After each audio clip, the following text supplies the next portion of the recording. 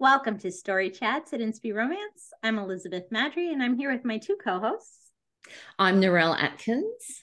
I'm Valerie Comer. Today we are talking about the CCR we've been reading lately. So I am looking forward to this. I feel like we haven't done a recent reads in That's a couple because months. We didn't. Yeah. Yes. That would be why. That would be why. That would be why. We've been busy with topics and guests and things. So it's nice to have a chance to do recent reads here again. So, it also the lag gave me time to accumulate a few to have some recent reads. That's what I wanted to talk about. Always today. good. So who wants to go first? Narelle, you look excited. I'll go first. I have two recent reads today. Yay. As opposed to having one. So I'm doing well this month. Good. So the first one I'm going to talk about, which was a new release in March, is a novel proposal by Denise Hunter. And I really enjoyed this story. So this is, we've talked about bookish characters, and the heroine in this particular book is a New York City school teacher, but she's also an author on the side and has written Westerns. And her grandfather was a very well-known Western author. So she sort of has that family heritage. And the setup for this particular story is that her Western hasn't done well in terms of sales. It's been traditionally published. And so her agent's like, look, I don't think we can sell another proposal for a Western.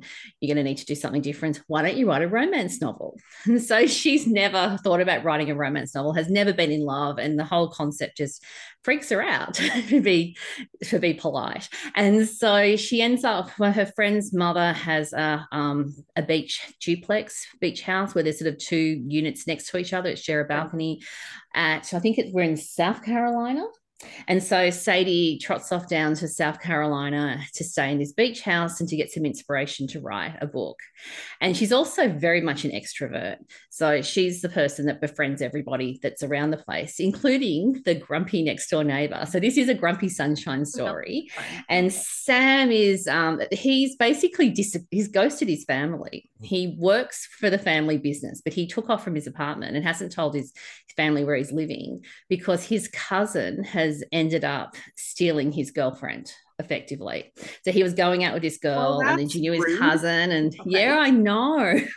And so he's just really struggled, as you can imagine, with that. So he's like, I'm out of here. And so he's sort of hiding out at the beach and wants to be left alone. But of course, Sadie doesn't understand the concept of leaving anyone alone because she's an extrovert. And as I said, befriends everybody. There's not many extroverted authors out there. I'm here to tell you folks. Most of us are like, oh, just give me a beach house so I can ignore the world, be alone with the waves. Yeah.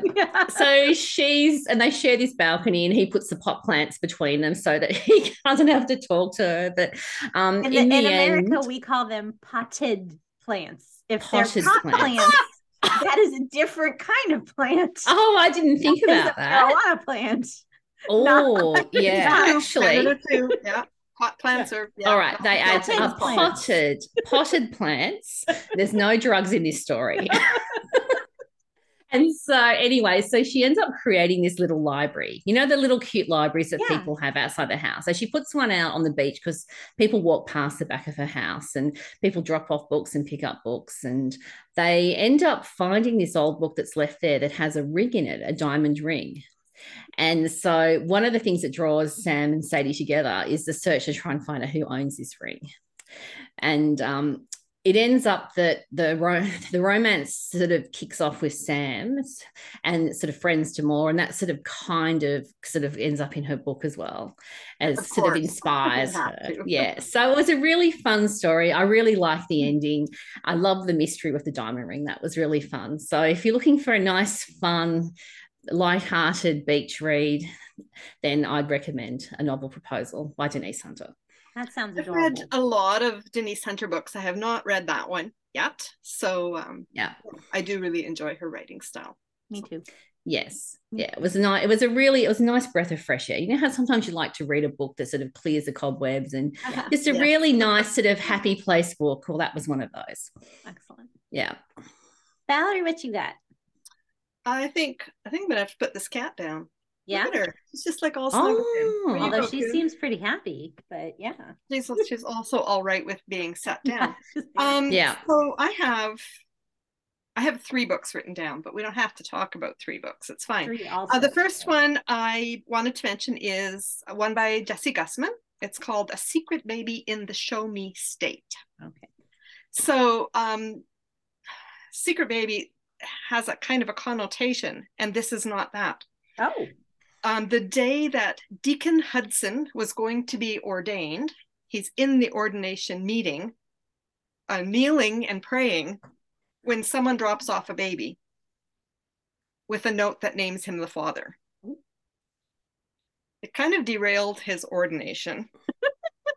Sort of changed the course of his life.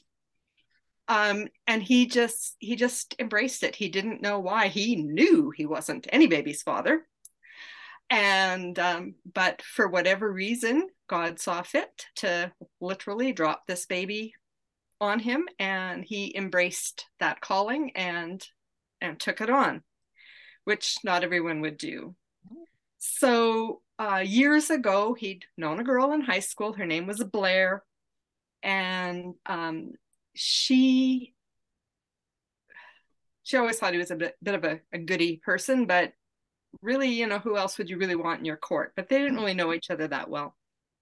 Anyway, her final act on the way to prison was to give her baby to the one good person she knew.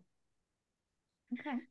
So it was for Tinsley's best interest not to know her mother. So now at the beginning of the story, we've got that little flashback back to that aborted deacon meeting where he did not get ordained. But now at the beginning of the story, she is back only because her mother is really struggling with health, and she's going to like be in town just for a little bit. She's going to get back out and nobody's going to know. And she's definitely not going to run into Deacon, and she's never going to see that little girl that she knows she gave up for adoption. This all comes out in the first chapter or 2, so it's not a spoiler. Deacon doesn't know, but she knows, and the reader knows.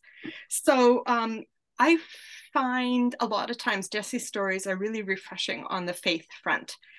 She doesn't mince stuff. You don't have to wonder whether you're reading a Christian book, whether it's just, you know, a few characters might go to church and occasionally lob a prayer to the sky. Her characters really grapple with faith stuff, and so I really appreciated that in this one as well. So yeah, against Blair's better judgment, she can't quite stay away from Deacon and Deacon's daughter. So anyways, interesting romance. Cool. Interesting twist on the secret baby. Very interesting twist. Yeah, it's kind of nice when it's it's a new way. Yeah, when you're not like la da da, okay, I know how this story goes. Yeah.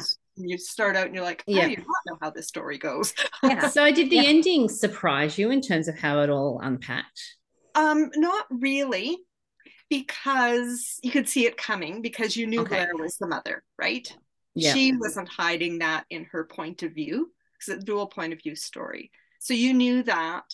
But I mean, it's not like you could read up to chapter 3 and then close the book because I know how that's going to end, right? I mean, there's always some twists and turns, and there were those, but yeah, I mean, it's a romance. You knew who was going to get it. Sure. They'd work it out somehow. Spoiler alert, they get together. Spoiler alert. Yeah. So cool. Yeah. So my first one is Jaylen by Kimberly Rae Jordan. This is I read that one too. In her Halverson series. Jaylen and his sister were adopted by the Halversons when their single mom died. They were elementary age, not babies, but not super old. I generally feel like they handled the adoption part well. I feel like Kimberly has always handled that aspect of things in all of her books very well. I did think it was interesting that she tackled having 2 Black characters in like as a white woman writing 2 Black characters in a white town. I thought it was an interesting choice. I don't know that I would make that choice. I think she handled it well. I would love to know if a Black person read it, if they would feel that she handled it well. But it she didn't really do a whole lot with the issues of being a minority in a, you know, because they're in, where are they, Iowa? I think Northern Idaho, which is not a hotbed of Black people. There is not a lot of Black people in Northern Idaho. It's so minority issues would be a thing growing up there. I would think so. I did think about that when I read it as well, that the Northern Idaho that I know would ask some questions. But, you know, we've talked about this before too, this whole issue of race and who's allowed to write which race. It's kind of gotten a little bit out of hand as far as some publishing houses not allowing white authors to write characters of race at all. Yeah. For fear of getting it wrong. I mean, we do a lot of research no matter what we write. Yeah. And that would happen. No, and she did touch on it, which is good. And but she didn't belabor it, which I also think is good. Right. Because I think she had to include it because it wouldn't have been honest not to. You know.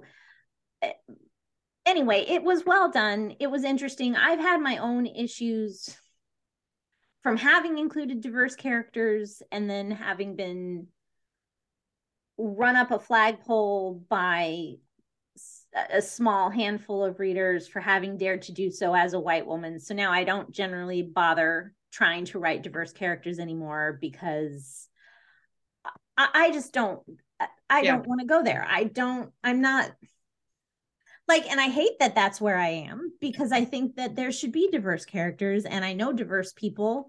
And I feel like I know how to research them and get sensitivity readers and do a good job doing that.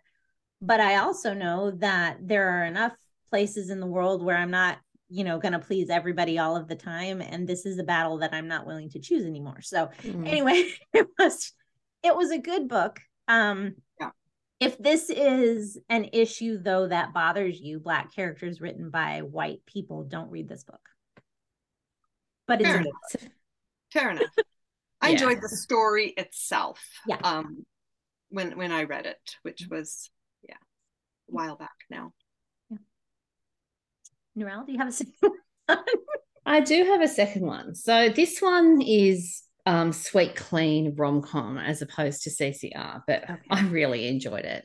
It was another, I think I went through a stage with my leisure reading where I just wanted light and fun and I didn't want a whole lot of angst, if that makes sense. So this one ticks that box. And this one is Amnesia on Nantucket by Taryn Daniels.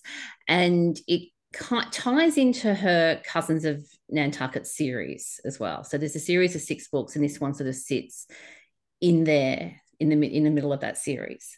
And Melanie and Adam have just got married, and they're on the 3rd day of their honeymoon. They're in a beautiful place where we're on Nantucket on the beach, and he's convinced her to go parasailing.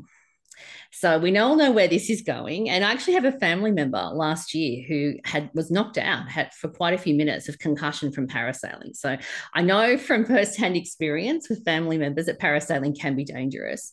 And so what happens is that she's the silly girl. She's got an iPhone out, filming herself, doing stuff when she's parasailing, and then she leans the wrong way, and then everything goes pear-shaped. She ends up hitting the ground and loses her memory for 5 years. So she's basically wakes up and she's lost 5 years of her life.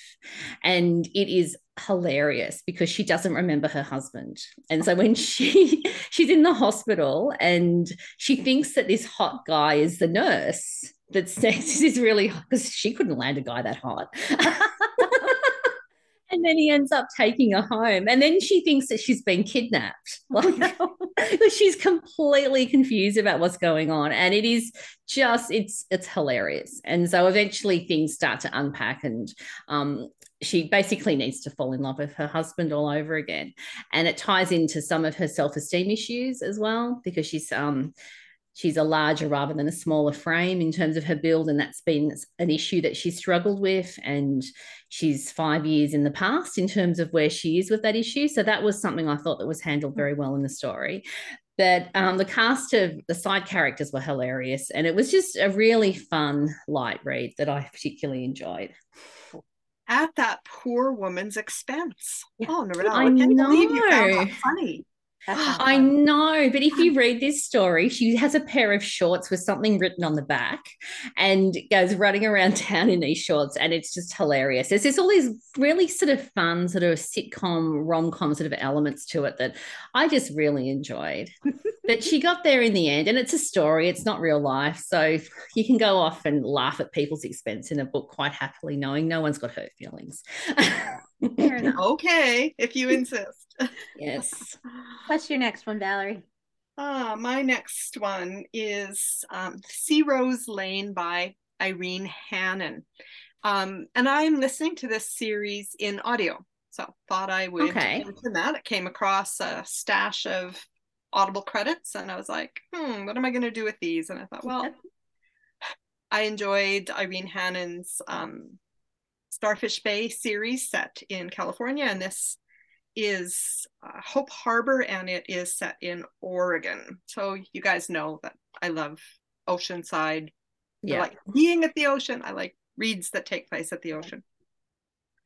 So Eric Nash is back in Hope Harbor to regroup after being downsized out of his Portland law office.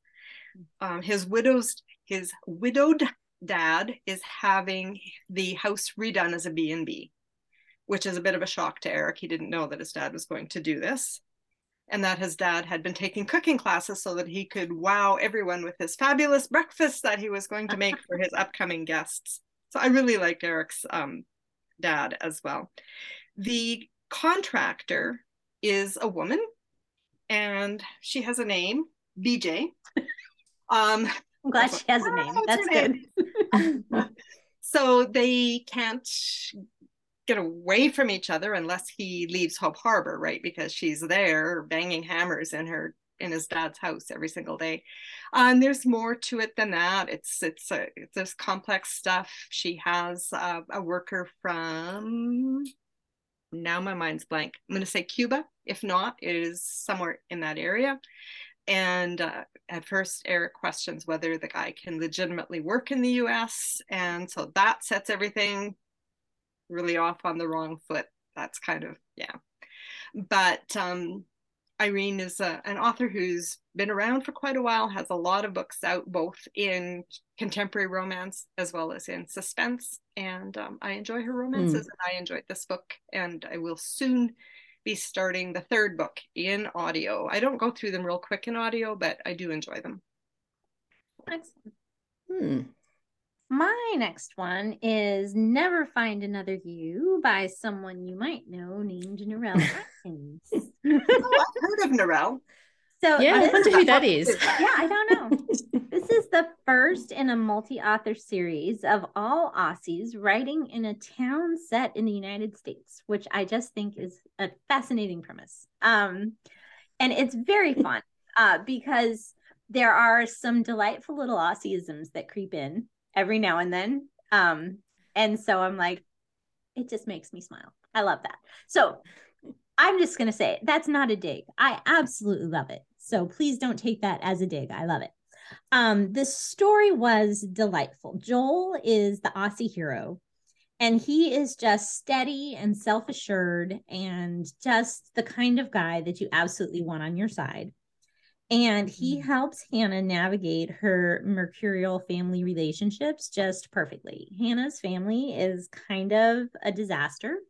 Her family is ridiculous, really, just a ridiculous disaster. So it's got a great setup for future characters in the town. You can see where I at least hope some of the other stories will be. I'm hoping. I would assume so. Yeah. And there's a little mystery scandal thread sort of starting up as well regarding a boathouse and some land zoning malfeasance that took place. So it's just darling, and I really enjoyed it.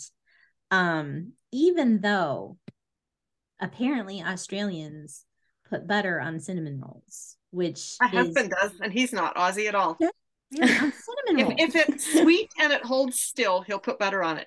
Okay. Like brownies, cake, anything. I mean, if it doesn't have icing. What, cinnamon rolls always have icing? No, they don't always. In the United States, they do. No, they don't. I've actually had them in Oregon. There's a little roadhouse between Portland and I'm thinking, what's it called? Cannon Beach up that way. And I've actually had butter.